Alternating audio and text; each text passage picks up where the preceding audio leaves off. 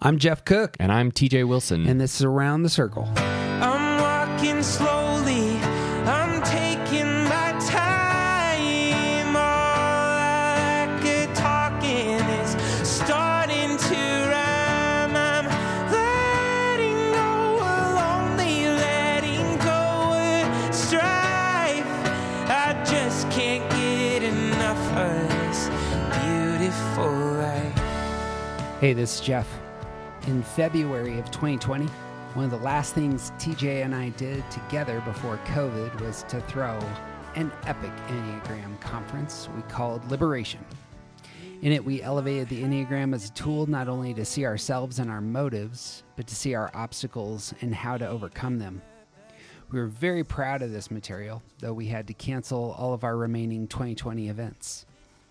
Over the next few weeks, we will be releasing clips from that conference with the hope that not only you'll share it, but that we can begin creating our next touring event for 2022. Thank you again, as always, for listening, and may all good things be yours. I'm going to set up where we are going this afternoon. This is just going to take about 10 minutes, and I want to talk about dragons. You ready to talk about dragons, Josh? It's going to be great. You will know dragons. They look like this. Because here's the thing. Dragons aren't real. Oh, but unless you're a Disney character. There's something about dragons that I'm deeply fascinated by. Because if you're a hero in your story, if you are a character that wants something, and you have an obstacle that you're going to overcome, then we might as well throw in the image of dragons to be that obstacle. Give me 2 seconds, sorry. You will be familiar with all sorts of stories about the knight and the dragon. For example, Shrek and the dragon. And there's a donkey somewhere that's on the edge. Who else? Crocodile Dundee and the crocodile. This is actually a knight tale. He defeats the dragon in the middle of that movie, saves the princess. She's the daughter of a newspaper titan. My favorite, of course, is Captain America, who is a knight, and he is fighting Hydra. And you will know from ancient mythology that Hydra is a dragon. One of the first things that Hydra asks Captain America, by the way, is, "Who are you?" And he says, "Nobody. I'm just a kid from Brooklyn." And there ends up being that identity that he holds in his heart as he goes to fight the dragon. Of course, we've talked about Bilbo. Bilbo is content in Bilbo's hobbit hole. And the dwarves, when they arrive, how many of you are familiar with The Hobbit? This is a fantastic book. I've read The Hobbit 20 times. I've taught classes on Tolkien. Fun fact about me, I have never finished The Lord of the Rings, which you shouldn't teach Tolkien classes if you don't read The Lord of the Rings. But I never finished it. And there's a fun fact. I'm the only person in America, and I relate to my fours on that front. The dwarves come, and they say, "He's more like a grocer than a burglar." But of course he's not. This line, "he's more of a grocer, he looks more like a grocer than a burglar," is actually repeated as he enters the dragon's lair to confront Smaug. And when Smaug sees him, the dragon starts speaking. He says this. He says, "You have nice manners for a thief and a liar." Oh, he's a thief now. See, he has moved from grocer status to burglar status. "You seem familiar with my name, but I don't remember smelling you before." Notice what the dragon says. "Who are you? And where did you come from, may I ask?" Identity. Who are you? This is going to establish the character, and he is confronting the obstacle. And all of that comes together again. Who are you? What do you want? Here's the obstacle in front of you. Notice what Bilbo says, and this is fantastic. "I come from under the hill." By the way, he's invisible at this time. "And under the hill and over the hill my paths led, and through the air I am he that walks unseen. I am the clue finder, the web cutter, the stinging fly. I was chosen for the lucky number. I am he that buries his friends alive and drowns them and draws them alive again from the water." It's a great Catholic image from Tolkien. "I came from the end of a bag, but no bag went over me. I am the friend of bears and the guest of eagles. I am the ring winner, luck wearer. I am the barrel rider." Man's not a grocer, that's for sure. He holds a robust image of himself in this move. It's like, I have standing and I'm doing something. I'm engaging my body and confronting the obstacles out there. As he leaves, Smaug calls Bilbo thief in the shadows because he is officially a burglar. One of the things that Tolkien knows, Tolkien essentially invents the English department in American universities and English universities. He is very interested in language. Burglar comes from the same word as bourgeois. Both of them come from the word, it's an old word for castle. It's borough. Those who are bourgeois own the boroughs. Those who are burglars enter the boroughs to steal. If we see Bilbo at the beginning, he is this bourgeois character. He is sitting in the comforts of his home there at Bag End. But he is called out of that into something else. He moves from being bourgeois to becoming a burglar. There's like a conversion. There's a transformation. He wants something, and he overcomes to get it. Notice what he is overcoming. When he confronts the dragon, what's he really confronting? Is it just this obstacle? Or perhaps does the dragon also sit in comfort? Does the dragon have riches? Does the dragon have something that we might call a castle? Isn't it the case, actually, that the dragon is himself very much when we meet him? Much like Bilbo when we meet him. Smaug, super concerned with anyone stealing his gold. Bilbo, super concerned with the Sackville Bagginses who might have their eye on his property and will eventually take his spoons. When Bilbo faces Smaug, who's he facing? Of course he is. An angel comes to the Hobbit. All the wizards in Middle-earth are actually angels. If you watch it again or read the books, you'll notice. Gandalf's an angel. He invites Bilbo out of sloth and greed and apathy, and he eventually finds a sword, finds the ring, becomes more and more confident, and his story climaxes. Not when he confronts Smaug. Bilbo's story climaxes when he surrenders his greed. He takes the most precious thing in the world, the heart of the mountain, the Arkenstone, and he gifts it away graciously so that his land can be free from the desolation of Smaug. The Hobbit, one of the world's great works of fiction, isn't about the hero defeating the dragon out there. The dragon's inside of him. Note that. Let's talk about Hiccup. Hiccup is a young ironworker who wants to connect with his dad, stay true to himself, win the heart of Astrid. And he does the thing that will get him there. Dude takes down a dragon through his skill and cunning. He has what it takes to not only see a Night Fury, but to take one down. The only problem with Hiccup is that he is a man of character. He's a man of science. And he moves, instead of to kill the beast and get what he apparently wants, he moves to get something else and more.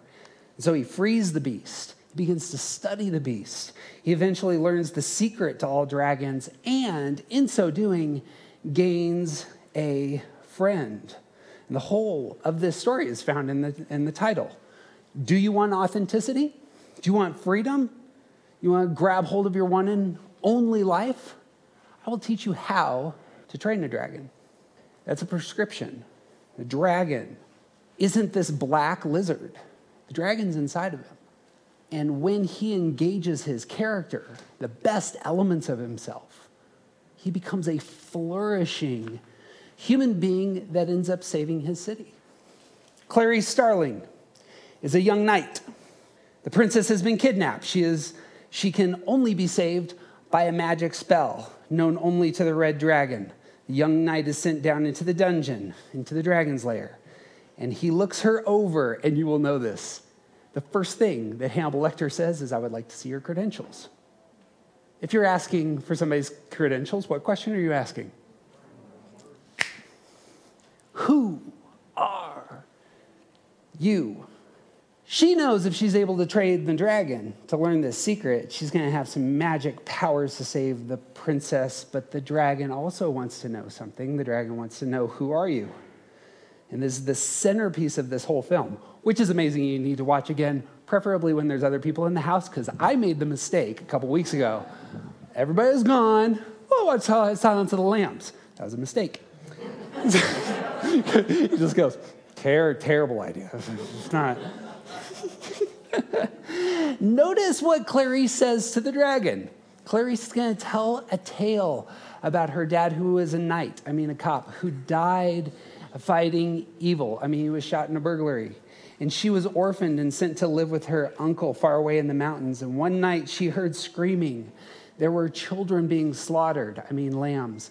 And because she was a knight, even though she was young, she raises up and she grabs one of the lambs and she runs. And they find her far away because she's a protector. She's a knight. And her uncle just says, well, this isn't going to work. Sends her to an orphanage.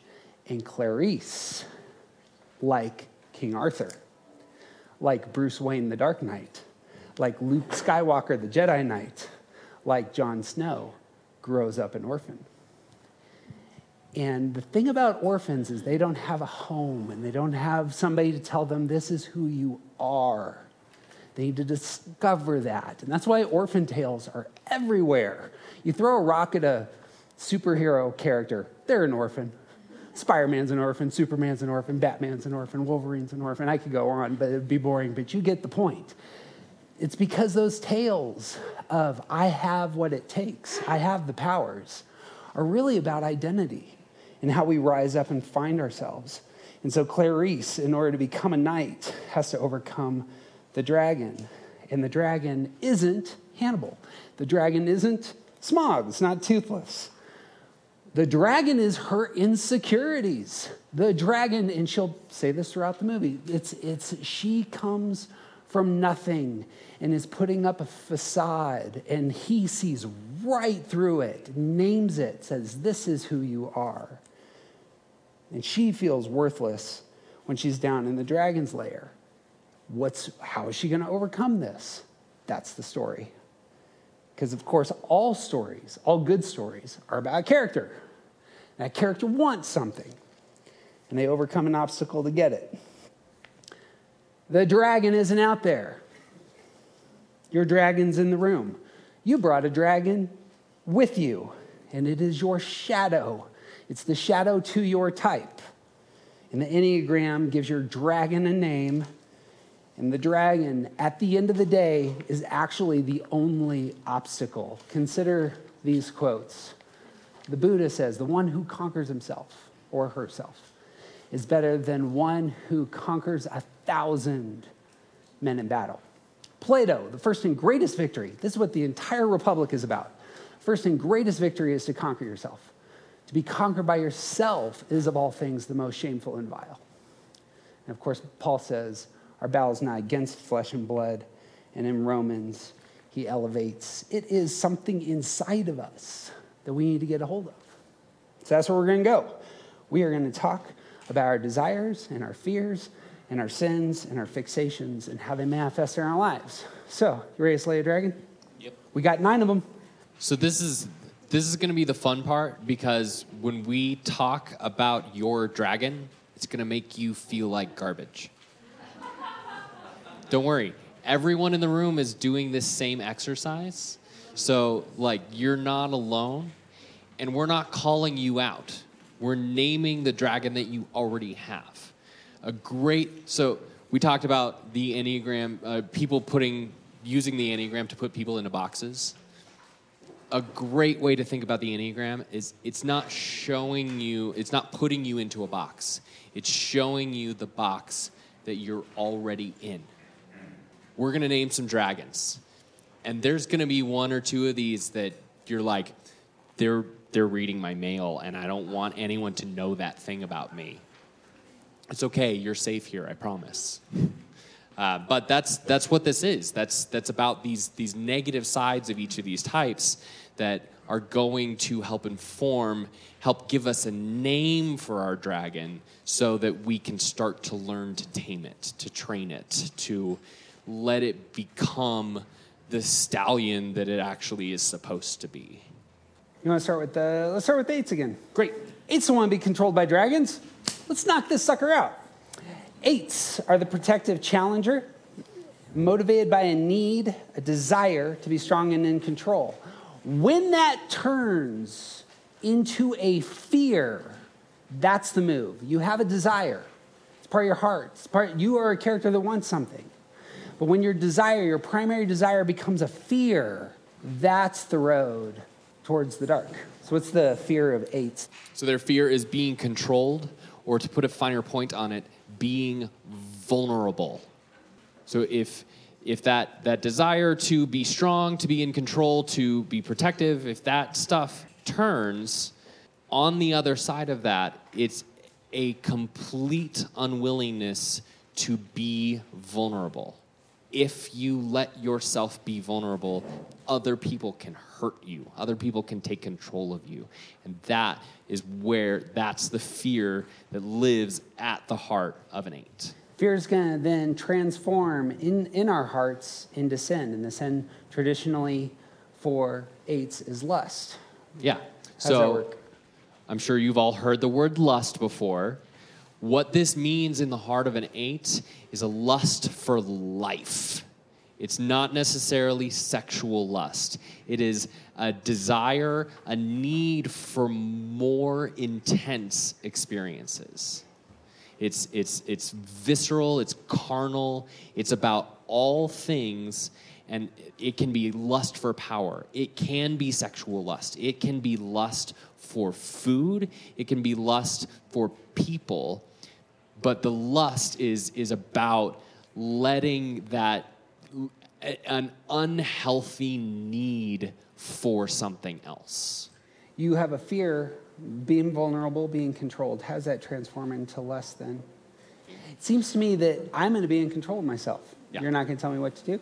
Yep. I am not going to be fearful. I will show you that I'm in control, because notice how much I can do, enjoy, oversee.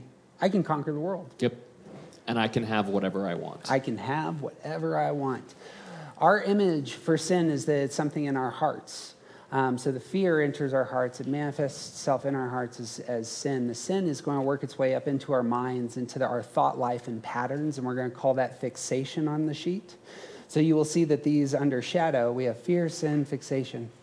Lust from the heart moves into the head as vengeance.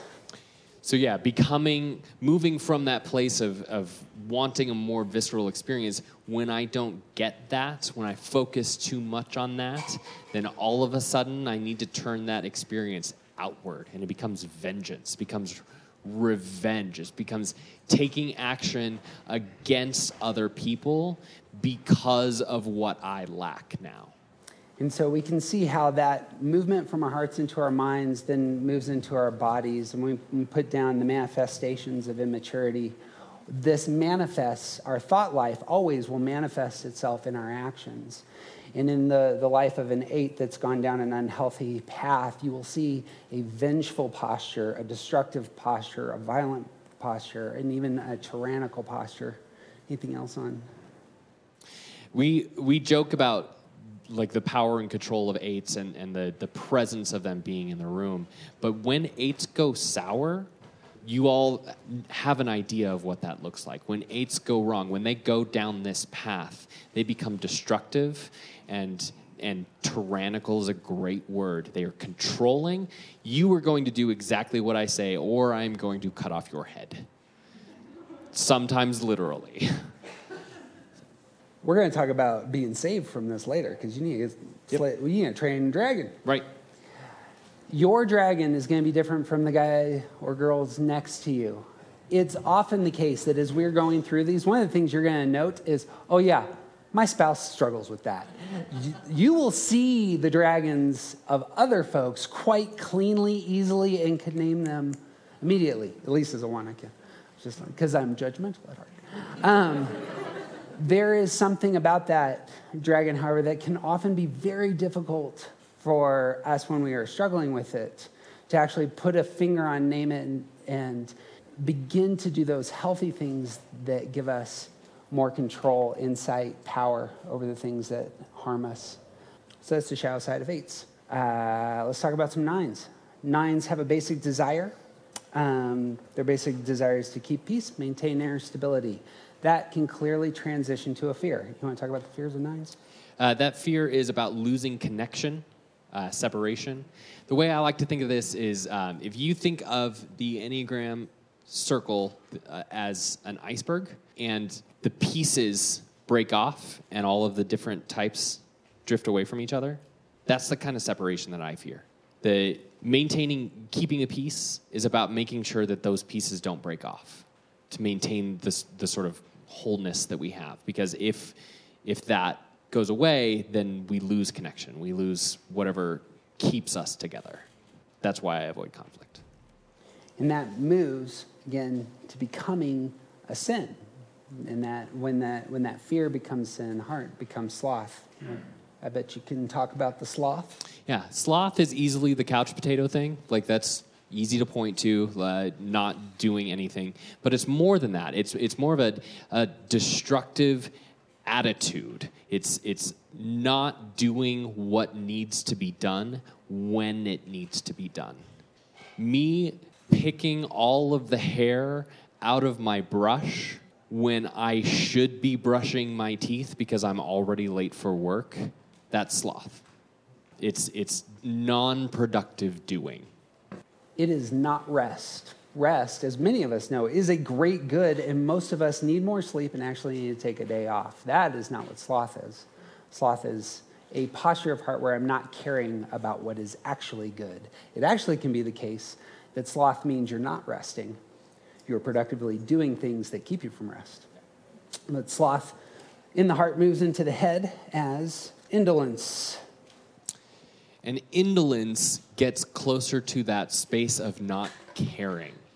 So the example that I told in our podcast about this, everyone remembers that Notre Dame caught on fire earlier this year, right? I had an emotional reaction to that happening, and like this is so sad. This is such a terrible thing. Notre Dame caught on fire, and like, what if this beautiful hundreds of year old cathedral burns down? And it's such a serious moment for the people of France and the people of the world. Like, this is a big deal.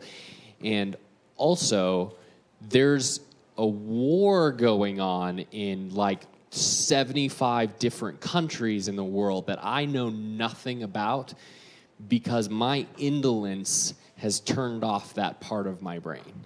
I don't think about these things happening because I don't care about them. That's what indolence is. Sloth moves into the head and becomes a practice of not caring. You'll be familiar with the term doling out punishment. That's where this rude word comes from. There is the opposite to the doling out of punishment, is how can I posture my mind to not experience the conflict? And I'm going to find the creative, negative ways to do that. And then, of course, that manifests itself in your posture, in repression, in neglectfulness towards yourself and others, towards stubbornness and self-abandoning. You want to talk about that? This becomes a cycle. All of these things become cycles. So with the 8s, tyranny breeds lust, which breeds vengeance, which breeds tyranny. Sloth breeds indolence, which breeds neglect and stubbornness and self-abandonment, which breeds sloth, which breeds indolence, which breeds abandonment. Yeah. That ends up the cyclical nature of a lot of these. You'll begin to notice it with all the types, that they just build. Once you start spinning down the rabbit hole, it can get ugly. Questions? Thoughts on 9s? I'm not sure if any other 9s have had this happen, but for me, it takes, I have a lot of patience with people, but when you actually cross that final line, I just want to cut you off, and I'm wondering, is that indolence? Like, you get to that point where you force yourself not to care and let that person go in a way that can Yeah, absolutely. I think it's a combination of several factors. I think indolence is a big part of it. You've been pushed to a point where the only path forward is to not care about this anymore, or to do the hard work to actually be in this and deal with the conflict. It's way easier to say, that's enough, I'm done. Okay, I'm out. The thing I hear there is the affect groups, the 3s, 6s, and 9s will all have the temptation to detach from relationships. 3s if they're not getting the attention, 6s if they're not getting the security, and 9s if there's conflict and therefore they can't control the relationship, then withdrawing might be a natural move there. And that might be healthy at certain times, but oftentimes, as we'll talk about next, engaging conflict is a big thing for 9s, especially if it's done out of a spirit of love. Any other 9 questions? Agree with her. Being a 9, and this is taboo, but I reached a point where I was so fed up with both political parties because I just thought they were so corrupt. Yeah. That I stopped caring, and Yeah. I shut it all off, and I'm done. And I don't know what's going on in Washington, and I don't care because we can't fix it. And my goodness, it is way easier to not pay attention than to spend all that energy being mad. Yep. Yeah, absolutely. Yeah. I think there's a lot of things that can be said about that. The political party thing, I don't want to get into politics, but yeah, because I'm a 9. Yeah. I absolutely do not want to have that fight with a room full of strangers. He does. But it's also, like, I think there is a good healthiness to recognizing what fights are important and what fights aren't. If your spouse is abusive, or that is a place where I think it's okay to say, I'm done with you and walk away. If your spouse doesn't do the dishes right, that's a fight you should have. In the world of politics, if this is the way that the world is going to be saved, then you might need to do some work to have some of those kinds of fights. But you need to figure out what's important and what's worth fighting about.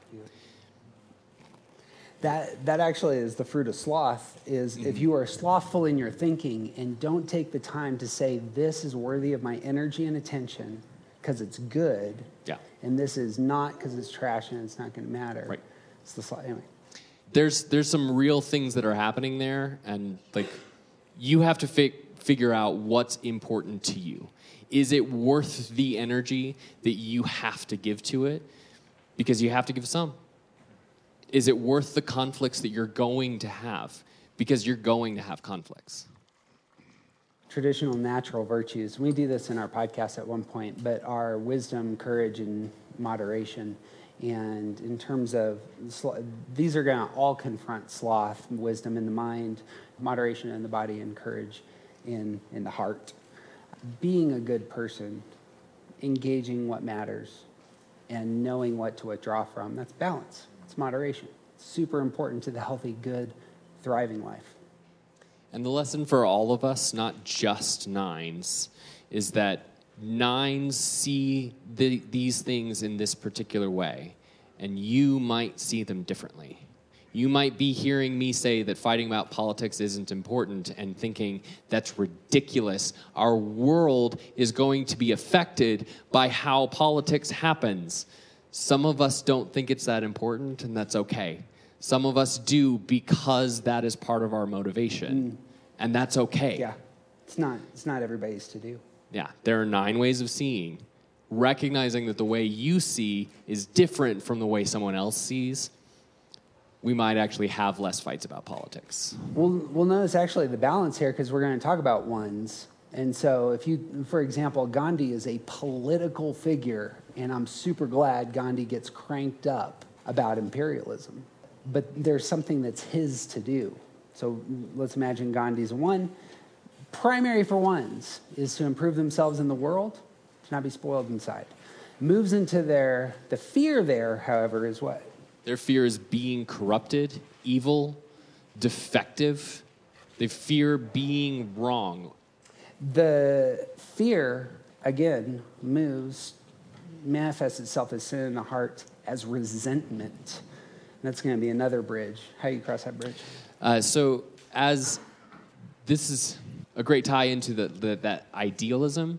So there's a particular way that the world should be, and because one's fear being wrong, fear being incorrect, fear being defective in any way, when they cannot reach the ideals that they're aiming for, that turns into anger, that turns into resentment, that turns into spaces of pure frustration about not being able to reach that goal. Yeah. For not only themselves, but the world that's Right. around them. Right. Sorry. And as that sin continues to develop, it spills outward. That, of course, moves from the heart into the head as what we're calling hypersensitivity. You want to talk about that? I'm going to actually ask him to do more of that. The hypersensitivity, so when resentment becomes more of a mental thing, you start to become really irritable. You start to become sensitive to what other people are doing wrong. Yep. Yeah, it's so if your basic desire is to improve yourself in the world, well, you want to improve the world. If the world's not changing, which sometimes doesn't, you develop an anger toward it not getting better, and that can begin to spiral toward critiquing. So let's just pick a political figure out there, and you begin to see that political figure's, there's a big fault there. And now there's 2 big faults. And now there's 5 big faults. And now you're sensitive to every single little thing that political figure does. And then you're just in this whirlwind of being super sensitive to this issue. And it's a fixation. So then ones who are starting to become ruled by this unhealth, by this immaturity, they start to look like know-it-alls. They're pharisaical. They're self-righteous and inflexible. My way is the right way, and why aren't you all doing it my way? And I'm now angry at all of you because you're not doing it the way that's right, which is my way. I already checked my rightness, my ideals have already been thought through, so we don't need to consider those anymore. Now we just push with all of our energy into the world. Thinking repressed ones, that would be one of the places where ones are thinking repressed. Which 2s are going to be motivated by a need to be loved and needed. Of course, that could become a fear. You guys could probably name the fear right there. It said somehow you are unworthy of love, right? You want to talk about fears and sins? Yeah, at the core of 2s, 3s, and 4s are all, their fear is all very much about attention. 8s, 9s, and 1s, their fears are about autonomy, control, power.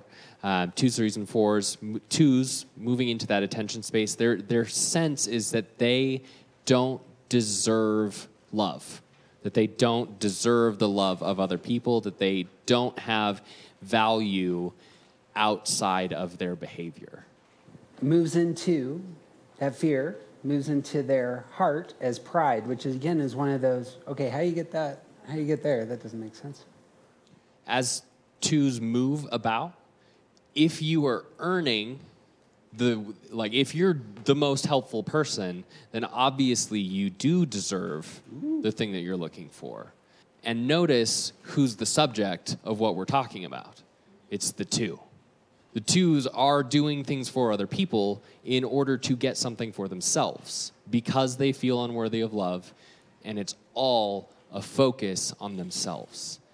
That's what pride is. Pride is not thinking too highly about yourself. Pride is about thinking of yourself too much.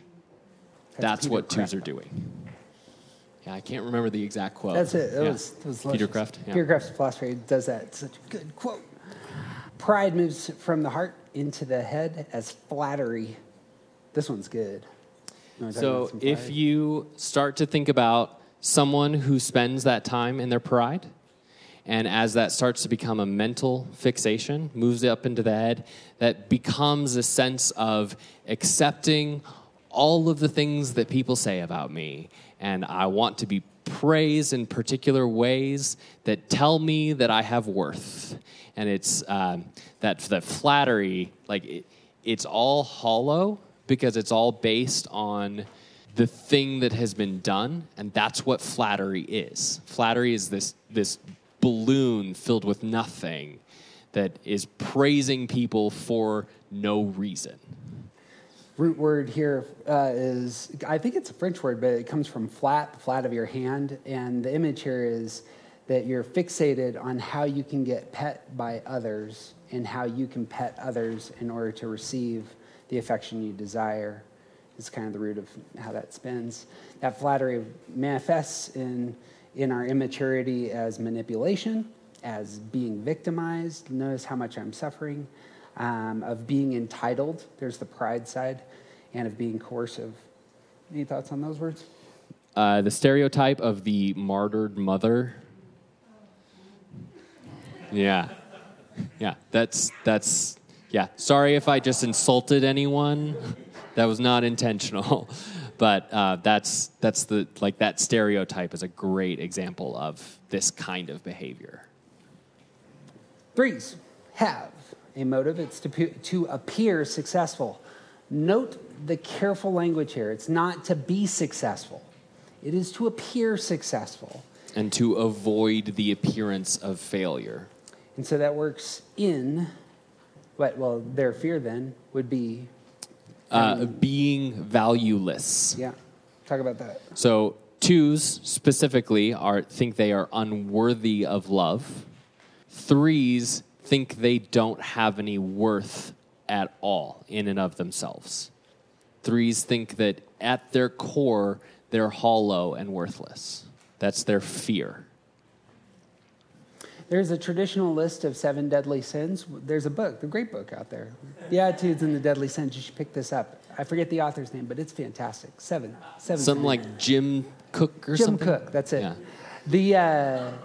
You will notice that for 3s, deceit, and for 6s, doubt are not one of the 7 deadly sins. There's apparently 9 types. Those 2 are important, and this is the first on the list that isn't a traditional deadly sin. But deceit, you can see why lying about oneself would be a temptation and the sin that takes root in the heart if the fear is being worthless. You want to talk about that? Yeah, so deceit, a lot of 3s push back on this idea because they don't think they're lying. They're not deceitful people. Deceit is often directed towards the inside, towards the interior life. One of the things that I heard most recently that I'm really excited to start incorporating and expanding upon and getting other people on board with is it's not about lying, it's about over-identifying with the role that you think you're supposed to be playing. So I talked about 3s will adapt to whatever thing they need to, whatever thing they think they need to do in order to get the attention that they're looking for. And the deceit comes in when they start to believe that that is their identity. So if you were a teacher and a 3, you're going to be the best teacher, but you're not just a teacher, and if you only identify with that part of your role, then you're lying about your full self. You're lying to yourself and you're lying to other people in order to gain the attention. It's over-identification with the role that you're trying to play. Of course, that moves from the heart into the mind as vanity. And I think there's a pretty clear through line here. When the mirror that you're looking at is the most beautiful thing, then you... like that is what vanity is. It's the fairest of them all, man. Yeah. So that deceit, that practice, that over-identification with your role becomes a mental practice. And it becomes that practice of looking at the mirror to make sure your appearance is going along with the lie that you're telling yourself. When that manifests in folks who haven't dealt with the sin in their heart and this fixation, it can come across as people who become opportunistic, deceptive in career, addicted. 4s. 4s have a primary motive to be understood, experience their feelings. 4s have a sense of their originality. How do you say it? I'm missing it. It's not that they want to be unique. It's that they have an intuitive sense of their own uniqueness Yep. and want that to be reflected in the world. They want to express their own individuality that they already feel. It's to both express it and to be acknowledged for it. Yes. The motive would be to be acknowledged for your own uniqueness. I'd argue more validated than acknowledged. Ooh, validate. That's a good word. Which is great to move us to the fear of fours, which is that they are personally insignificant. Clearly, that would be the fear. If you want to talk more Yeah. about Threes are twos, again, through the lens of other people, feel like they are unworthy of love. Threes feel like they have no value. Fours feel like their particular place, their particular expression in the world is insignificant, is meaningless, doesn't matter. This will again be a bridge of moving from personal insignificance to envy. How you cross that bridge? Well, if you feel like you are insignificant, then you look out at the world trying to find what part of you is wrong. You look around and see this person fits, this person fits, this person fits. Why not me? That's what envy is about. One of the great things about fours is the ability to see the beauties in so much of the world. Turn that and make it a shadow, and of course you see all the beauties out there in the rest of the world that aren't part of you and who you are, and that spirals into envy. Envy in the heart is a sin, moves into the head as the fixation of melancholy. And melancholy is general sadness, malaise, displeasure. It's that envy turned into a thought pattern. It's almost accepting that you are insignificant and living sort of in that space. It's a great thing about fours that being able to dwell in, rest in the dark places with other people. And then obviously there's a shadow side to that you can get stuck in the darkness yourself. Kurt Cobain famously says, "I miss the comfort of being sad." Sometimes that sadness can be quite comforting. And that would be a description of this is in my head and I'm just going to dwell here, make my house here, build my home here. And so that manifests when folks haven't wrestled with their envy and melancholy can come across, manifest as self-pity or hatefulness. Is that towards self and others? Yeah, it's both. Alienation. You're taking such a big step back. Mm-hmm. And pushing people away. Yeah. There it is. And of course, despair. It's comparison, but it's the next step of comparison. Why not It's me? comparison of your value and my deficiency. There is a value judgment taking place. That person is better than me. There's the values. But envy steps in and says, I should have that.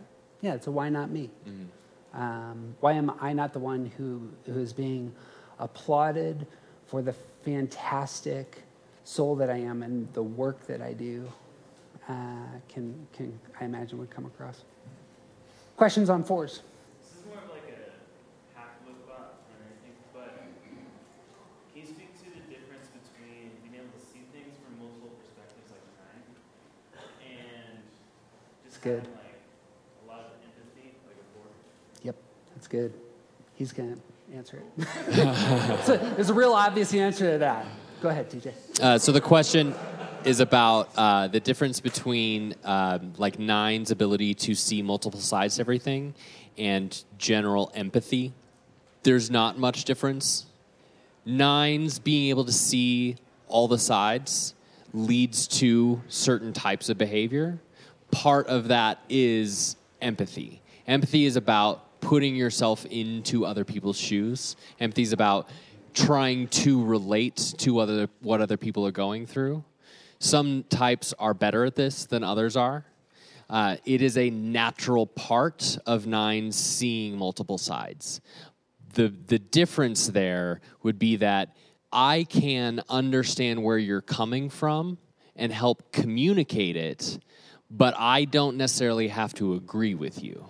Empathy lets me move towards you in that way. The seeing multiple sides does not necessarily move me towards you in that way. Does that make sense? Ninja. Fives. Fives are going to be motivated by a need to gain knowledge, conserve energy. We said it a different way in our sheet, though. Motivated by a need to feel capable, prepared, and competent. There's a fear there, which would be the fear of being incompetent. You're in a situation where you're not possessing understanding. Can we talk about that? Yeah, so we moved into the head triad. So now we're talking about fears that have to do with safety and security. So being incompetent is about safety and security. Being unprepared, not having enough resources, not having enough preparation. It's all about not being ready to do the thing that you are supposed to be doing. A great example of that is that there are several people in this room right now that if we asked them to tell us about this experience, they wouldn't be able to because they were surprised by that. But if we had asked them yesterday to talk about this experience now, they probably would have been prepared and they would feel a little bit more okay about that. So not being prepared, being put on the spot, being unready, unresourced to take care of the things that you need to do. That's what this fear is about. Unresourced is a great word because that's going to move into the sin, which the sin is greed. And greed isn't about spending a bunch of money on all the things. Greed is hoarding. You're not going to spend much at all because you are stockpiling resources to ensure that you're prepared, to ensure that you have all the things that you need for the thing that might get you. Mm-hmm. Thoughts on greed? We talked about the energy, the limited amount of energy that fives have, and this is part of where that greed comes from, is their sense of their limits. And so that needing to gather and conserve and protect the resources that'll get me to the thing, that is what greed is about. Moves from the heart into the mind as stinginess. We put emotional stinginess, but I imagine it's both, yeah? Yeah. You want to talk about that? Because it's one thing to try and gather all of the things. Stinginess moves more towards not being able or willing to share the things. Greed is about gathering. Stinginess is not sharing.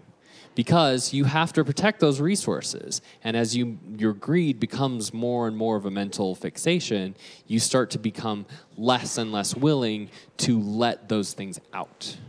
Manifests as reality escaping, isolation, and it can become nihilistic. You want to talk about nihilism in fives? Is that about, that's a bleak view. Yeah, because you can't prepare for every eventuality. Oh, come on. That's good. So why even try? Come on. Is time something that could matter? Yeah. Oh, Time and yeah, energy, for sure. Absolutely. Yeah. Yeah, and that's why it's like the concepts of greed, it's really hard to talk about this because it's time, it's money, it's information, it's energy, it's love, it's paper clips, it's all kinds of physical things, but it is everything else as well. Yeah. Yeah. I'm not exposing my emotional needs. I'm hoarding them in. And so the ability to ask for help may not come naturally or might be more difficult. And if I tell other people that I need help, then I am openly admitting that I'm not prepared. Yeah. There's a traditional list for all the types, which we may hit, but for fives, the thing that our hearts need to hear is your needs are not a problem. That they need to hear that from those in their life. They need to hear that from their creator. They need to experience that from those who love them so that they can live in that reality. And so what I heard is the opposite. The question kind of pushed toward the opposite of that, in terms of exposing one's needs. Sixes. Sixes are the guardians, motivated by a need to find security and support. Obviously, the fear would be then being without support. So you want to talk about that? Because sixes don't trust themselves, they outsource their security to things that they have gathered around them that give them the support, the safety that they're looking for. And so their fear is always that they will be left without the support that they need to be safe. They cannot trust themselves, and so their fear is that everything else is going to fall apart too. It's going to move into their hearts as doubt. That's doubt of others, but that's also doubt of what? Yeah, so again, they don't trust themselves, which means they start from a place of being skeptical. They're skeptical of the people, the motivations. They're skeptical that things could go right. So it's doubt that influences their whole life. And a lot of other lists have put this at fear. I think doubt is a much more interesting way to describe this because it's not necessarily always pure fear. It's not being able to trust other people. It's not being able to trust that things are going to work. It's not being able to trust that things are going to go the way that they're supposed to. And so what do I do to prepare for the eventuality of things not working out? That's doubt. That doubt moves into the mind. As we put two words here because this can be common of very different ways that it works into the mind for sixes. On one side, it can become a fixation of cowardice, and on the other, it can be recklessness. You want to speak to? Yeah, so if you're living in a world of doubt and you let that doubt creep up in your head and you start to let that be the mental patterns that you have, then you can't move. You spend time in that doubt because it keeps you from acting. That's what cowardice is, not being able to act out of fear or doubt that things will work out. And then the other version of that is this, we call it a counterphobic response. And that's about proving that I do not deal with this fear. It's flinging away from it in a way to get away, but it becomes recklessness. So cowardice has doubt sort of stopping you in your tracks. Recklessness has doubt moving you into paths of danger. This will manifest in immaturity as panicky, dependent, paranoid posture, and can become obsessively fearful. Sevens are going to be motivated by a need to be happy and plan stimulating experiences. This clearly is going to manifest as a fear, and that would be the fear of being deprived. We're going to talk about some deprivation. Being deprived or not having enough, not having, being stuck is another great way to think about that. That is their fear. Their fear is that they're going to be stuck. They're not going to be able to get out and get to the things that they need.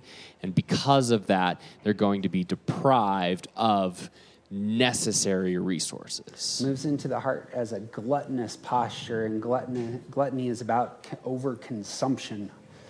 Because 3 scoops of ice cream is way better than 1. That's it.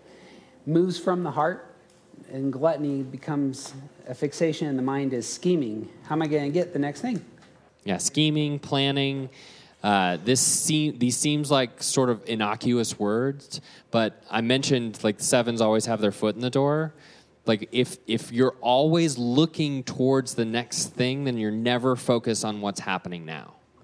And that's what scheming is. It's always preparing for the next, whatever's coming. Looking for more opportunities means you're not here. This can produce irresponsible, insatiable, reckless, impulsive, manic folks. So, hey, speaking of dragons, we have failed to mention the most famous of all dragons in our culture right now, which Josh has a picture of.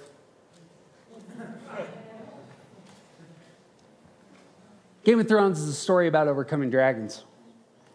Not out there, but in here. If you have not yet seen the Game of Thrones, treat yourself. Here's the thing that we learn when we go down this path. You are the hero. You are the dragon. You are the beauty to rescue. And you occupy all three spots. That's why those stories resonate with us. We find ourselves in them all the time. Of the knight, of the dragon, of the beauty to rescue. Here's the thing. Spoilers, but sometimes the dragon wins and everybody loses their minds as the 8th season was trash. But that is what is happening. But here's why we get mad when the dragon wins. Is because that's not going to be your story. And that's not going to be my story. We rebel against that image that the dragon's going to win. And that's as it should be. You're not made to fail. You're going to win. You are made to be a flourishing, healthy, robust human soul. We're going to conclude this series on a later episode. While you're waiting, this might be a good opportunity to think about your dragons. What kinds of fears are ruling your life? How do those fears become struggles that you come back to time and time again? But always remember, those dragons only win when we fail to tame them. As always, you can connect with us on Twitter and Instagram. And if our work brings your life value, the best thing you can do is share our podcast with one person you care about. He's TJ Wilson. He's officially awesome. And I'm Jeff Cook. And who you aren't isn't interesting. Be who you are, because that's where the gold is. Morning will come, burning